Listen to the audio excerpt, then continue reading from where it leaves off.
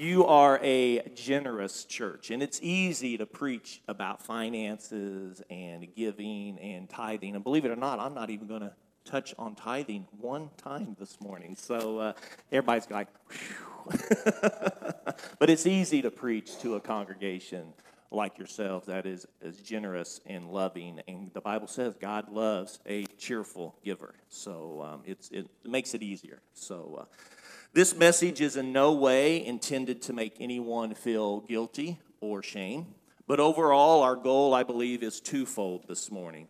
First of all, Pastor has set up this message really geared toward our young people as well. So this message is to help our young people get on solid biblical ground, solid biblical insight when it comes to how to handle money. And secondly, if there are anyone who feels the burden of debt this morning, it's to offer hope and a source of escape. In a crowd this size, there's no doubt those who have managed money well.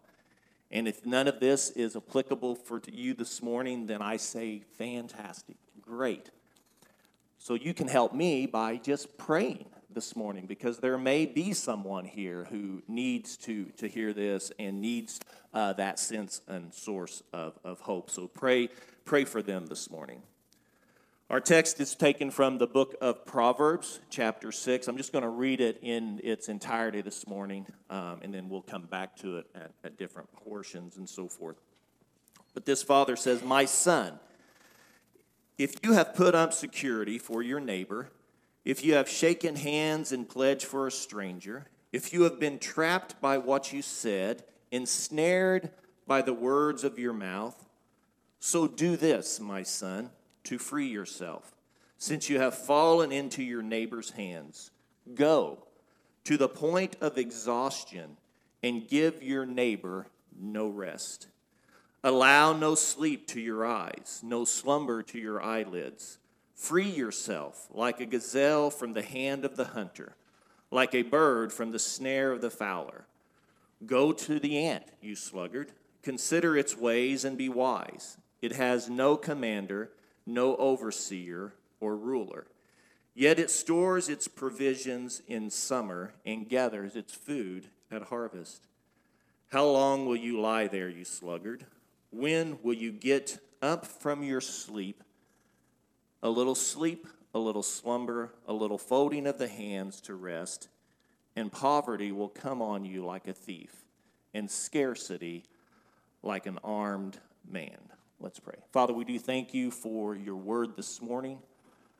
Father, we ask that your Holy Spirit would speak to us individually this morning and help us to pull the principles, the precepts from your word and apply it to our lives. Father, we thank you for Rhonda's song here this morning, "It Is Well With My Soul." And as she was singing, Father, Lord, there's that phrase in there that says, "Whatever my lot." And Father, whatever our lot is in this area, we are thankful that we can have peace. So bless our time here together these next few moments. In Jesus' name, amen. So when Pastor Theo put this series together over this past month, I feel like he did a wonderful job of laying out the sermon and laying out the things that are relevant to our families. I said to Dr. John Hunt a couple of weeks ago after Sunday school class that I really feel like our families today are under attack. Our wives, husbands, children are being bombarded every day from a culture that is set on the destruction of the nucleus family. In Nehemiah chapter 4, verse 14, which is our key verse for this series, we are told to fight for our families, our sons, our daughters, our wives, and our homes. We are called to protect them by speaking truth into their lives. There are many ways for the enemy to sow seeds of destruction. And this morning we want to look at the area that has the potential to be very volatile in the home. Dave Ramsey tells a story. I'll reference him quite a bit this morning, but he tells a story early on in his life that him and Sharon really held on to each other during the financial storms. He said sometimes we were holding on to each other just to get better blow or whatever. But so the finances can be volatile inside of a family, unfortunately. Whatever you name it, finances, money, bacon, mullah, whatever you name it, let me say everyone has an opinion on money and how to use it, and I am no expert this morning, nor do I claim to be. However, I know someone who is, and thankfully he's given us his word, and he's laid out some clear principles. Now, Dave Ramsey is one that we would maybe reference as being a professional or being an expert in the area of finances. And I went to his website and I found a little article where he outlined, I thought, some interesting statistics. He said nearly 2/3 of all marriages start off in debt. 43% of couples married more than 25 years start off in debt, while 86% of those who have been married in the last 5 years start off in debt. Twice the number of their older counterparts. 1/3 of people who say they argue with their spouse about money say that they have hid purchases from their spouse because they knew their partner would not approve. I had a client tell me one day in a meeting, as we were sitting there taking a loan application, her husband forgot his wallet. He had to go out because I needed to make a copy of his driver's license. And he got up and he left the room, and the wife looked at me across the table, and she says, when you pull my credit report, there's going to be credit card charges on there that he knows nothing about. Wow. That made for some intense circumstances. Luckily, when I pulled their credit, it was so bad I couldn't help them, and I didn't have to deal with that conversation. So I was like, whew, thank you, Lord, because that was going to be a tough channel to navigate. So anyway, but 94% of respondents that say they have a great marriage discuss their money dreams with their spouses. So they have open communication with one another. Compared to only 45% of respondents who say that their marriage is okay or in crisis. 87% of those respondents, 87% of respondents who say their marriage is great also say that their spouse and them have been working together over a long period of time to accomplish their goals. And last, 63% of those with $50,000 or more in debt feel anxious about talking about their financials, about their personal finances. Almost 47% of respondents with consumer debt say their level of debt creates stress and anxiety. Which brings us to our first point. We must have a proper understanding of God's perspective when it comes to money. Having a proper perspective starts with an understanding that we are managers only. We own nothing. God owns everything.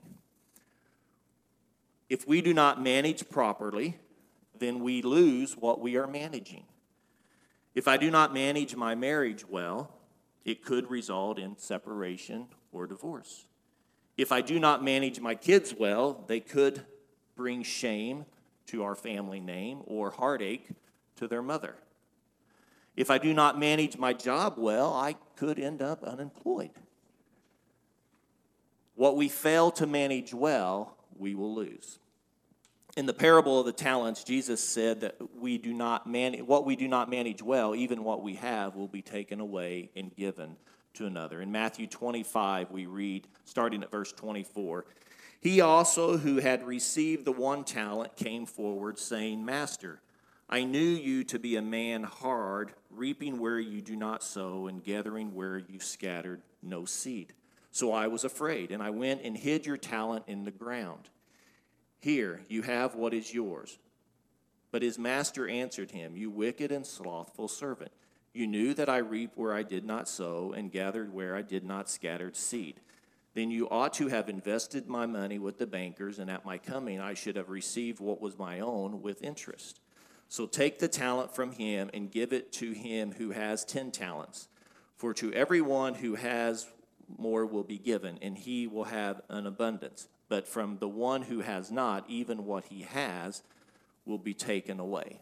So we are called to manage well what God has given us, because it's not ours, it's his. We are merely managers. The King James Version uses an old English word called stewards. We are just keepers, just caretakers of what God has given us. I love the story of Nehemiah, where Pastor based the text from. Kind of a brief overview of it. Nehemiah was a Hebrew in Persia, where when word reached him that the temple in Jerusalem was being constructed, he grew anxious, knowing that there was no wall to protect the city. Nehemiah invited God to use him to save the city. God answered his prayer by softening the heart of the Persian king Artaxerxes, who gave not only his blessing to Nehemiah, but also supplies to be used in the project. Nehemiah is given permission by the king to return to Jerusalem, where he is made governor. In chapter 4, verse 14, we are given some very wise words. Nehemiah says, "After I looked things over." These 5 little words are filled with great wisdom. Nehemiah didn't just show up and start giving orders, did he? We are told in chapter 2 that at night he would slip out and survey the land, riding his colt, his horse, whatever, around the city and looking in going through all the different gates. And it mentions there in the 2nd chapter all the gates that Nehemiah went to. And he observed, he took note, he noticed.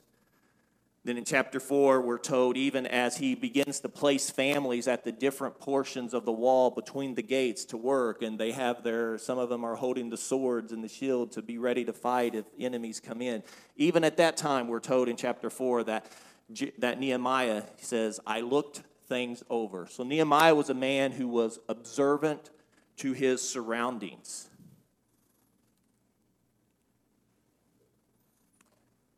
And I believe as families, as husbands, as wives, that we are called to be observant of our families, to survey, if you will, our surroundings, to regularly do an analysis of the state of the affair of our homes. Now, I've never went so far as to have a regular State of the Union address in my house.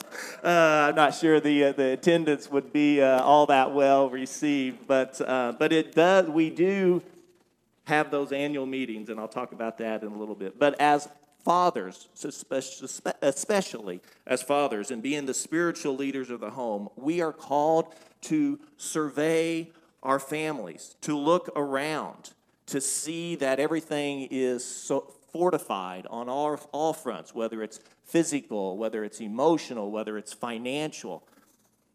We are the caretakers of the home, if you will, the king of the castle.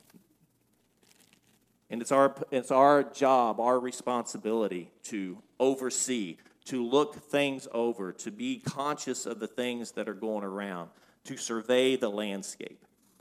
Many years ago, Daniel was only 2 years old. Stan Durnell, my father-in-law, took his sons-in-laws. Interesting, I don't think any of his own boys went on the trip. It was just us son-in-laws. But anyway, he loaded us in a van and took us to Oklahoma City. And we went down there to attend a conference. And the conference was there to emphasize the importance of building a strong foundation in the home.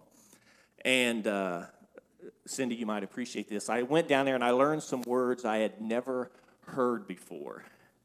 Things like, they kept talking about multi-generational discipleship. Then they start talking about having a biblical epistemology. I'd never heard epistemology before. What is that? And it's a theory of knowledge, by the way. Then he started talking about having a biblical, metaphysical, and biblical ethics. And I didn't know what those words meant either. But what I remember is the fact that Stan took the effort to put us in the van and drive us down there. And I thought about it some years later. I even thought about it this week, obviously, in putting the final touches on the message. And I'm not speaking for Stan. I don't want to put words in his mouth, and he might actually be listening this morning, so I need to be careful. But I believe what Stan was doing is Stan wanted to develop men that his daughters were marrying and help those men to lay a solid foundation so that when his grandchildren would come and those grandchildren would begin to raise, it was Stan's way of being able to survey the land, to kind of look and to see where any cracks might be, where any weaknesses might be. And let me get these young men together that are marrying my daughters so that I can help lay a strong biblical foundation so that when my grandchildren come along, that I know what kind of home, I know what kind of structure that those kids are being raised in. He didn't just sit back and see how things would work out. Rather, he surveyed the landscape and he put forth the effort to help guide and help direct the end results. And I believe that's what Nehemiah was doing here. Nehemiah surveyed the landscape. He saw where the points of weakness were, and then he made the effort to correct those areas of weakness. And that's what we as fathers, and that's what we as husbands and wives do to our families. And I believe we need to do this in the area of finance as well. Reviewing and discussing finances is a huge part in our homes. Now, I believe both parties have a seat at the table. Both parties have a voice. After almost 20 years in the finance business, I can't tell you the number of times that either a husband or a wife has said to me, well, they take care of all the bills. Well, that's great until that person passes away. And then the other party has no clue of what's going on. They have no clue of what accounts exist, what account numbers are, what passwords are, none of that stuff. This is not an area where one party should be passive. Now, one party may naturally be more gifted or more suited in a particular area, but both spouses have a seat at the table and both spouses should participate. Every spring, I get an itch to buy something. I don't know, any other men like that in here? Sun comes out, the grass turns green, the weather warms up, and I need a new car or a new motorcycle or I need something. So every spring, Kathy has to kind of go through this ritual, and because she knows I'm going to get an itch to buy something. And every spring, Kathy says no. She has a voice. Even if she's wrong, she has a voice at the table. To learn God's perspective, we must be in His Word looking. Topical studies can be just as important as studying entire books of the Bible. Understanding that we are managers and it's all His helps me to remain open-handed and ready to deploy His army of dollar bills on the things that He desires and not me. Point number 2, when it comes to finances, we must have a proper understanding of God's priority on money. Based on this passage in Proverbs, I would argue that God's priority is for you to be debt-free as quickly as possible. In Proverbs 6, this father is instructing his son in the area of finances, and specifically in that related to debt. Now, many parents have left this responsibility to the schools, and many schools are not teaching this stuff. If they are, then they are likely teaching it from the wisdom of man and not from the wisdom of God. Many of our young people leave home and are ill-prepared to face the financial challenges that await them. Our young people need to know what God's Word says about money and debt so they can start off on solid ground. And that was this father's plea in Proverbs chapter 6. That was his desire. Now, first of all, let me just say that nowhere in Scripture will you find that debt is sin. Debt is not sin. You won't find it anywhere in Scripture. However, throughout Scripture, God does talk a lot about money because he wants us to manage it correctly so that it doesn't manage us. So debt is not sin, but the Bible does make it clear that debt is a trap. It is a snare, if you will. What a word picture this father gives to his son. He uses some pretty graphic descriptions. Now, there are many types of debts, and sometimes debt is necessary to accomplish a need or a desire. However, regardless of how we categorize debt, the Bible makes it clear that it is burdensome. As a child, I watched my parents work through the stress of financial debt. Friday night was bill night in our home. And to this day, I hate doing bills.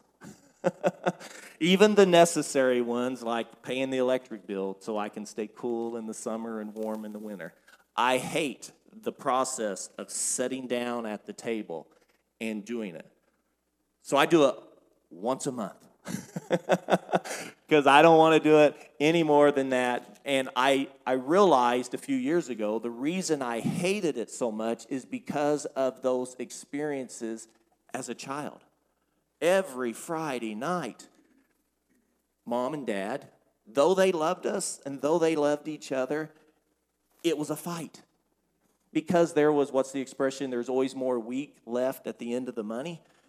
It didn't matter how hard they worked. They both worked factory jobs. They both worked 40, 50 plus hours a week. They'd leave at 5 in the morning, sometimes wouldn't get home till 6 or 7 at night. And they worked and they worked and they worked. And they only had 2 boys. But yet those 2 boys must have been expensive. And every Friday night, it was a fight.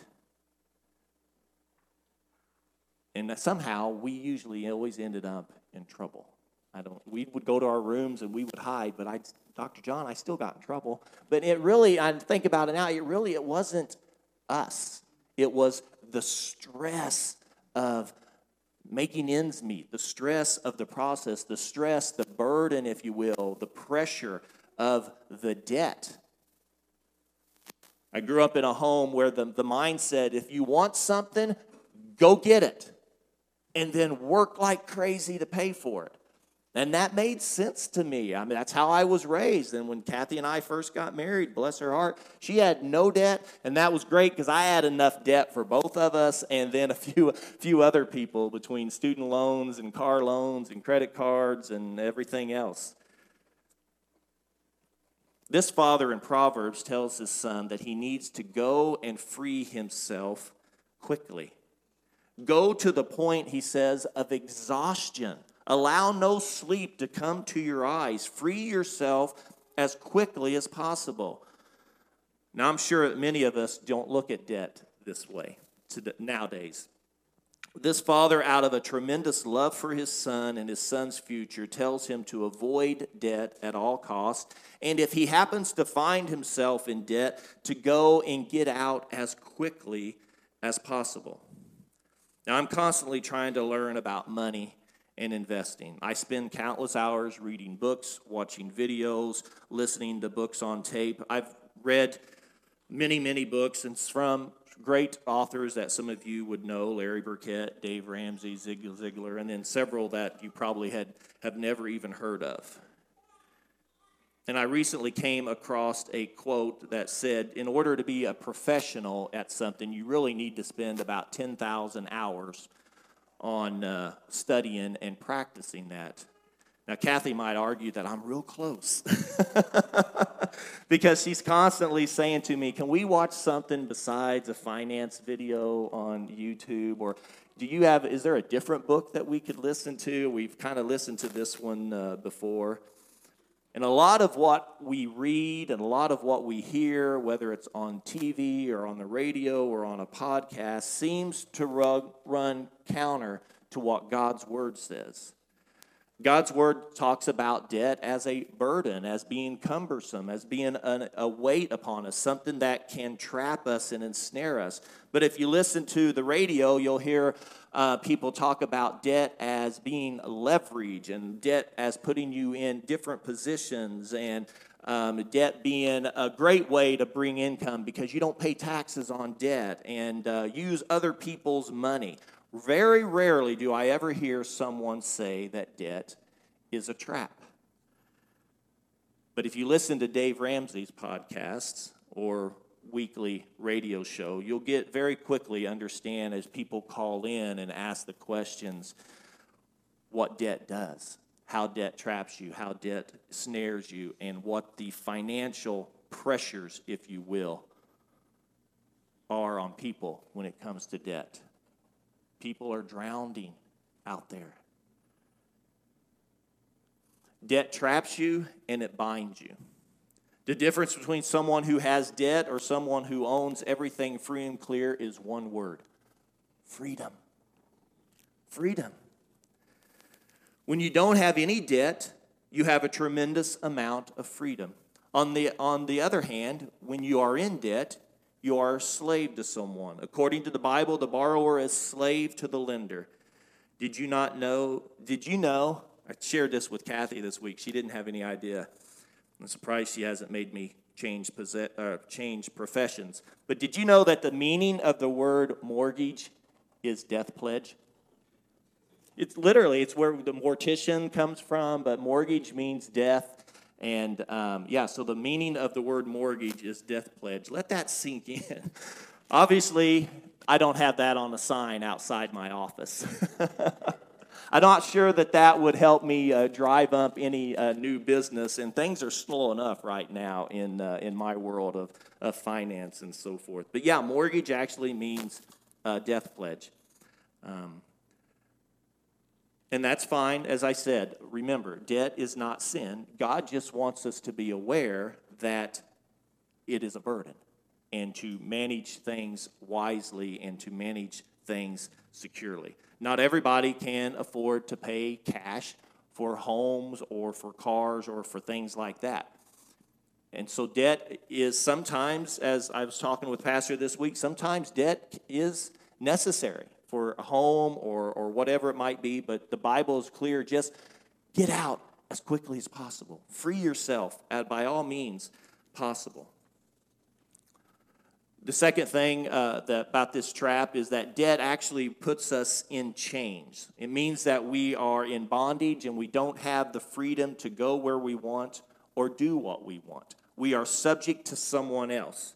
So here's what it looks like in real life, or here's how it often plays itself out. There may be times in our lives where we truly want to help someone, a friend, a family member, a coworker in their time of need, but we can't.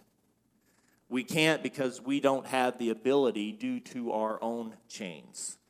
Sometimes as a parents, we want to help our kids, but we can't because of our own chains. Our own debt does not allow us the freedom to help them with theirs. Life happens, emergencies arise, and when we are in debt, we are limited on how we can help others. When Kathy and I became debt-free back in February of 2010, shortly after the fact, we had a single mom that was in our church who needed some help. As I left the office one day, as she was there, she was picking up her kids. I walked past her car, and I noticed that the tires on her car were bald. Bald is kind of an understatement. You know, after the rubber goes away, there's these threads underneath and along the side, and I mean, they were just, I couldn't believe how bad a shape they was in. They looked like they could just explode at any moment. And here she is, single mom, 2 kids, barely can afford daycare, let alone tires on a car. And as I walked past her car, I felt the Holy Spirit speak to me and say, she needs new tires. So I went home, I talked to Kathy. The next day, she came to the church, and I don't remember what I said to her, but somehow I convinced her to let me borrow her car. And so I took her car down to the local tire shop, and we bought 4 brand new tires all around her car, and we brought it back to her. In words, I mean, she just cried. She couldn't express, even put into words, the gratitude that she had. That evening, Kathy and I were talking, and we realized that the only reason we were able to do that is because we had worked so hard and we had freed ourselves from our own chains, and we had no debt ourselves. And so when you have no debt, it's funny, you have money. It's funny how that works. If you don't have debt, you have money. And now that we had more of God's money, now we were able to deploy those dollar bills to do things that we felt like God was calling us to do.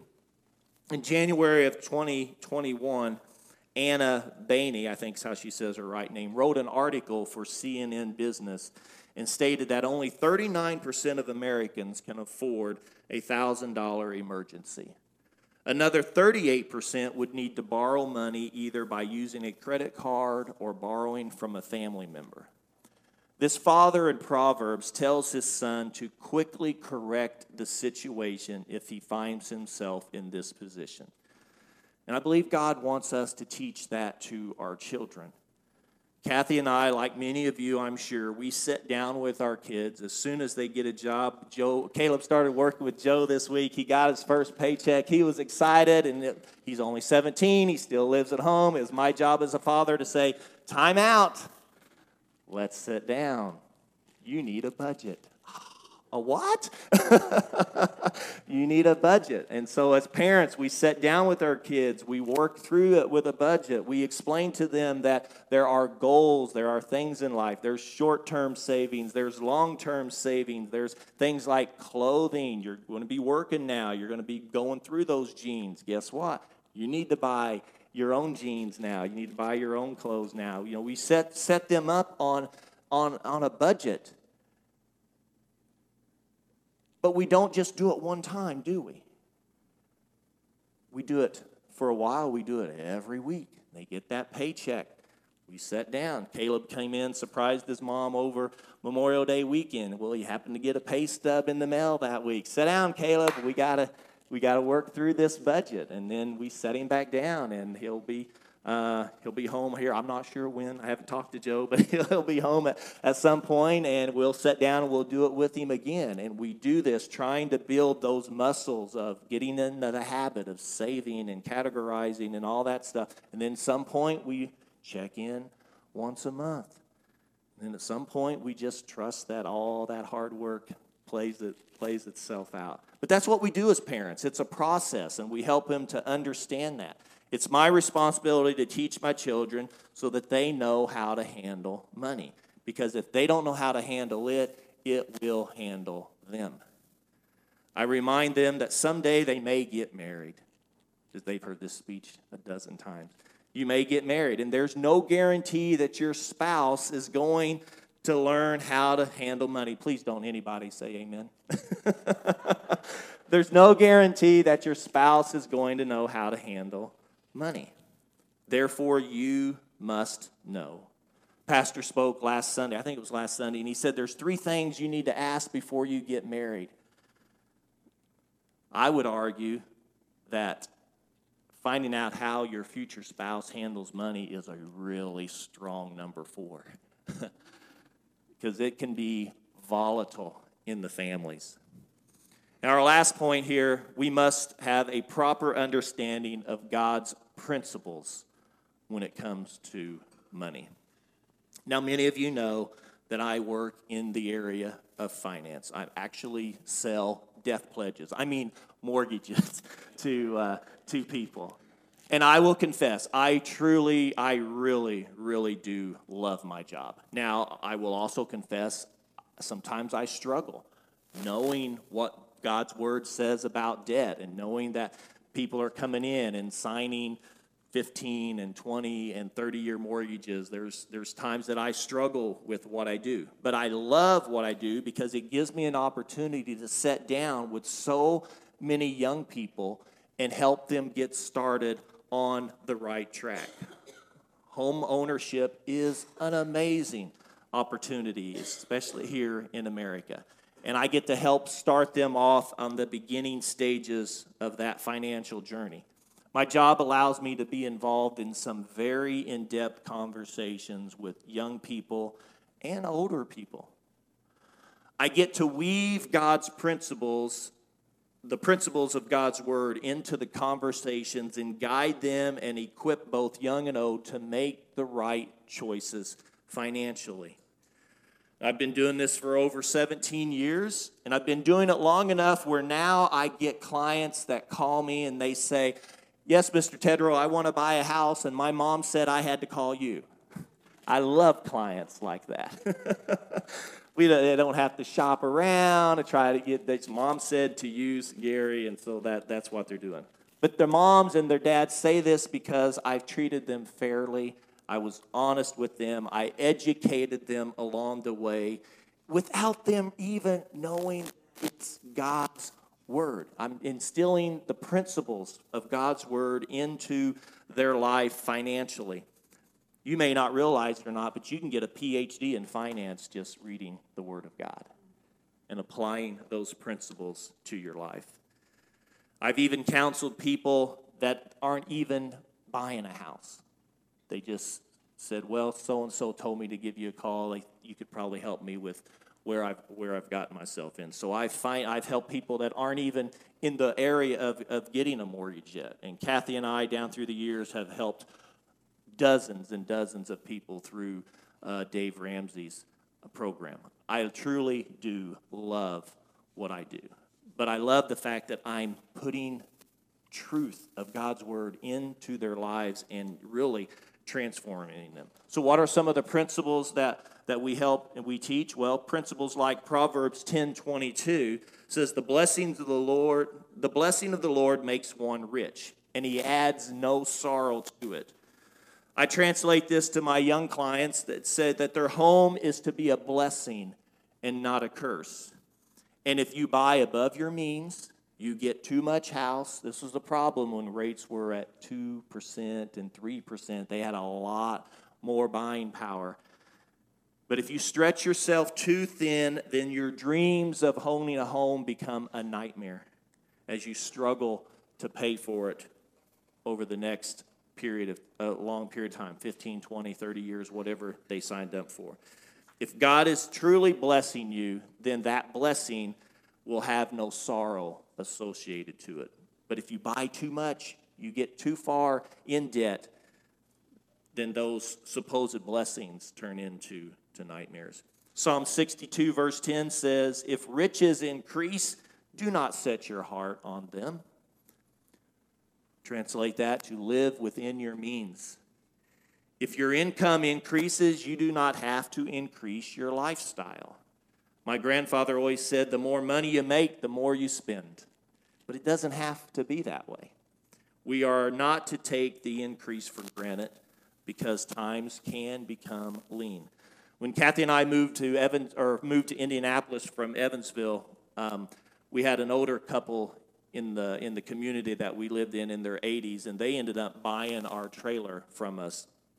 So we got to know them through them seeing the home and doing the paperwork, and it was just a single-wide trailer, so we did it basically for sale by owner, so I kind of facilitated all that. But I remember talking with this guy at his kitchen table, and this man was actually in the field of, and I probably won't say it right, but aeronautics. As I talked to him, I found out he was on the team that actually built the Hubble telescope, which was amazing. And he was sharing all that, and he said when him and his wife, Vi, many years ago, when he got the job and he found out where he was going to go, he said, my income quickly, literally overnight, more than doubled. And this guy, he was wise. And he says, I looked at my wife, says, well, we've been living on this much, and now we're going to have this much. Well, why don't we keep living like we're making this much and take this much and put in the bank so that in 20 years or so when they retire that they'll have plenty of money to do with whatever they want to do. And so that's what they did. And now here he was retired and they were in their 80s and they decided they wanted to live here. They went and lived there. If they wanted to live there, they went and lived there because they lived within their means for such a long period of time. They didn't just increase their lifestyle because they could. And one of my favorite verses is Proverbs 27:23. Be diligent to know the state of your flocks and attend your herds. If you hang around my house, you might hear Kathy or me say to one another, hey, it's time to count the sheep. That's kind of code at our house for, hey, it's time to look at the budget. It's time to get everything pulled together. Time to look at the finances to see what those states are. And I recommend that not just do that monthly, but as I said earlier, that you do that at least once a year to look over your herd, so to speak. Make sure everybody's where it's supposed to be. This father in Proverbs teaches his son about planning for the future. The father reminds his son that hard work, to work hard and to gather as opportunity arises. One of the greatest myths I've heard, not from this pulpit ever, but I've heard many pastors say that saving for the future is a lack of faith and dependence upon God. That does not line up with the whole of Scripture. We are called to, in Proverbs 21:20, we read these words, the wise store up choice food and olive oil, but fools gulp theirs down. It's wise to store up. As I said, I've heard some say that that's a lack of faith on God, but it's not. It comes down to the heart. Why are you storing? If you're storing to be greedy and glutton, then that's a different conversation. But if you're storing up because you know that in life there are feasts and there are famines, there are rainy seasons and dry seasons, and you want to be prepared for both, then that's just good biblical wisdom and common sense. It's not a lack of faith. It's actually being obedient to the Lord. And this father reminds his son that to look at the ant, how the ant goes out and he works hard and he gathers food. Don't be like those that just gather it all up. I love the old Disney cartoon. Some of you may remember that with the grasshopper and the ants. And the grasshopper, he's busy all summer, having a heyday, playing the fiddle, just eating everything, and the ants are busy working. Well, old man winter comes, doesn't it? And you see that grasshopper tightening his belt up real tight as the animation does it, and he looks in the window of the tree and he sees the ants in there having a big party and a big feast. Why? Because they had worked all summer and they had gathered when opportunity had arisen. According to the story, the ants even help the grasshoppers. They gather enough food so the grasshoppers don't starve either, if you believe that. So anyway, but those are principles that we teach our young people. And then finally, he tells him to be observant of the time. Don't be like the sluggard. How long will you lay there? When will you get up from your sleep? A little slumber, a little folding of the hands, and poverty will come on you like a thief. Scarcity like an armed man. It just kind of creeps in on you. All of us here, myself included, we teach our kids hard work. I was at Benita's house this week, and she was talking about that with her kids and my kids, and I even confessed to Benita that I've been a little softer on the girls, Abigail, as opposed to maybe the boys.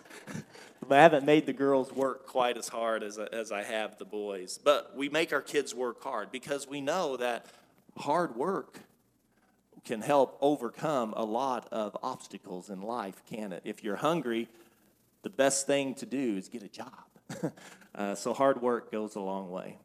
When I look back over my work career, I have been blessed. I've been what they call an entrepreneur of sorts. I look back, most of my life, I have been self-employed or commission-based or what they call piece rate. I can only think of 1 or 2 jobs where I actually punched the clock. And we probably have all sorts of people in here. We have self-employed, we have commission, we have some people that punch a clock. You're at the same place every day. You punch in, you punch out. But I've just been, I say, blessed to not have that. My dad used to call me before, right when he first retired, he'd call me, or even before he completely retired, he'd give me a call at 8 o'clock, 8:30 in the morning. He'd say, "Are you at work yet?" "No." No. Well, I got half a day's work in by now. Well, yeah, you get off at 2. You started at 6 or whatever. But he used to tease me a lot about that. And it's true. I have been, I guess, blessed to, when I want to go to work, I go to work. If I want the day off, I take the day off. I go in early. I can stay late. I pick my own schedule. And there's a lot of freedom in that. But that same freedom, and I know Cindy knows this well, and any of the others that run your own business, that same freedom of, I don't really want to go to work today. Okay, I'm not going to go to work today. That same freedom can be a curse, can be a distraction, and can allow poverty to slip in like a thief. But I also know that some of us that are self-employed, we may not be at the office every day at a certain time, but sometimes we're not home when other people are home either, are we? Kathy's called me at 11:30 at night before at the office. Are you coming home tonight? It's busy season. I might ought to just stay and work all the way through. I'm so far behind, and so we're mindful of that. I read a quote years ago by Zig Ziglar, and he said, "A timid salesperson has skinny kids." And I determined that day that I would not be timid. I wasn't going to be afraid to pick up the phone. I wasn't going to be afraid to ask for the business because my family was counting on me. And that's what this father is telling his kids here in Proverbs. Work hard, seize the day, make hay, as Grandpa said, we make hay when the sun's shining because rain's coming someday. Provide for the family, both physically by bringing the money home, but provide for them spiritually as in the sense of speaking the truth of God's word in them so that our young people know how to manage money well. 1 Timothy 5:8, I take to heart. It says, "If anyone does not provide for his own, and especially for those of his household, he has denied the faith and is worse than an unbeliever." We have a huge responsibility to our kids to make sure they understand God's word when it comes to finances. Bottom line of this message is gain a proper understanding of God's principles. God has a purpose and a plan for your life, and that includes how you manage his resources. Application point number 1, intentionally seek the scriptures to say what God says about money. Begin to learn and apply God's principles of money to your life. See how God will bless you. Remember, if you are faithful in little things, he will give you more. It might not be more money, though, right? It might be more influence. It might be more responsibility. But it will be more if we are faithful with what he's given us. Secondly, get with someone that you trust if you need help. If there's something about God's word or something about finances or anything like that that you don't understand, seek out wisdom. The Bible says there is wisdom in the counsel of others. If you need help, get with someone you trust. Get with someone who might know a little bit more about it than what you do. Dave Ramsey's been successful because he's laid out simple step-by-step plans for financial freedom that people can follow. He tells you there's nothing new under the sun. Everything he shares is from God's word and his grandmother. He says he just figured out a way to package it better than anybody else. So get with other people if you need help in a particular area. And then third, understand that this is a process, that it takes time. Remember the tortoise and the hare? The tortoise wins the race every time. It's slow and it's steady. And honestly, I'll confess, this is the hardest thing about finances. I want instant results. I'd rather have instant oatmeal than the old-fashioned oatmeal because it takes too long to boil water. I just want to throw it in the microwave and get it done. And I struggle with that because that's how I want the finances to be as well. I just want to, poof, I've done what I've done. I've accomplished what I've accomplished. But it doesn't work that way. It's a process. It's step by step. It's doing the right things over and over and over on a period of time. And finally, you'll wake up one day and, wow, I've got a pretty good little nest egg saved back. How did I get there? It wasn't overnight. It was, as Dave says, baby steps along the way. My prayer for you is that you too can find the freedom that comes with managing money the way God would have you to manage it.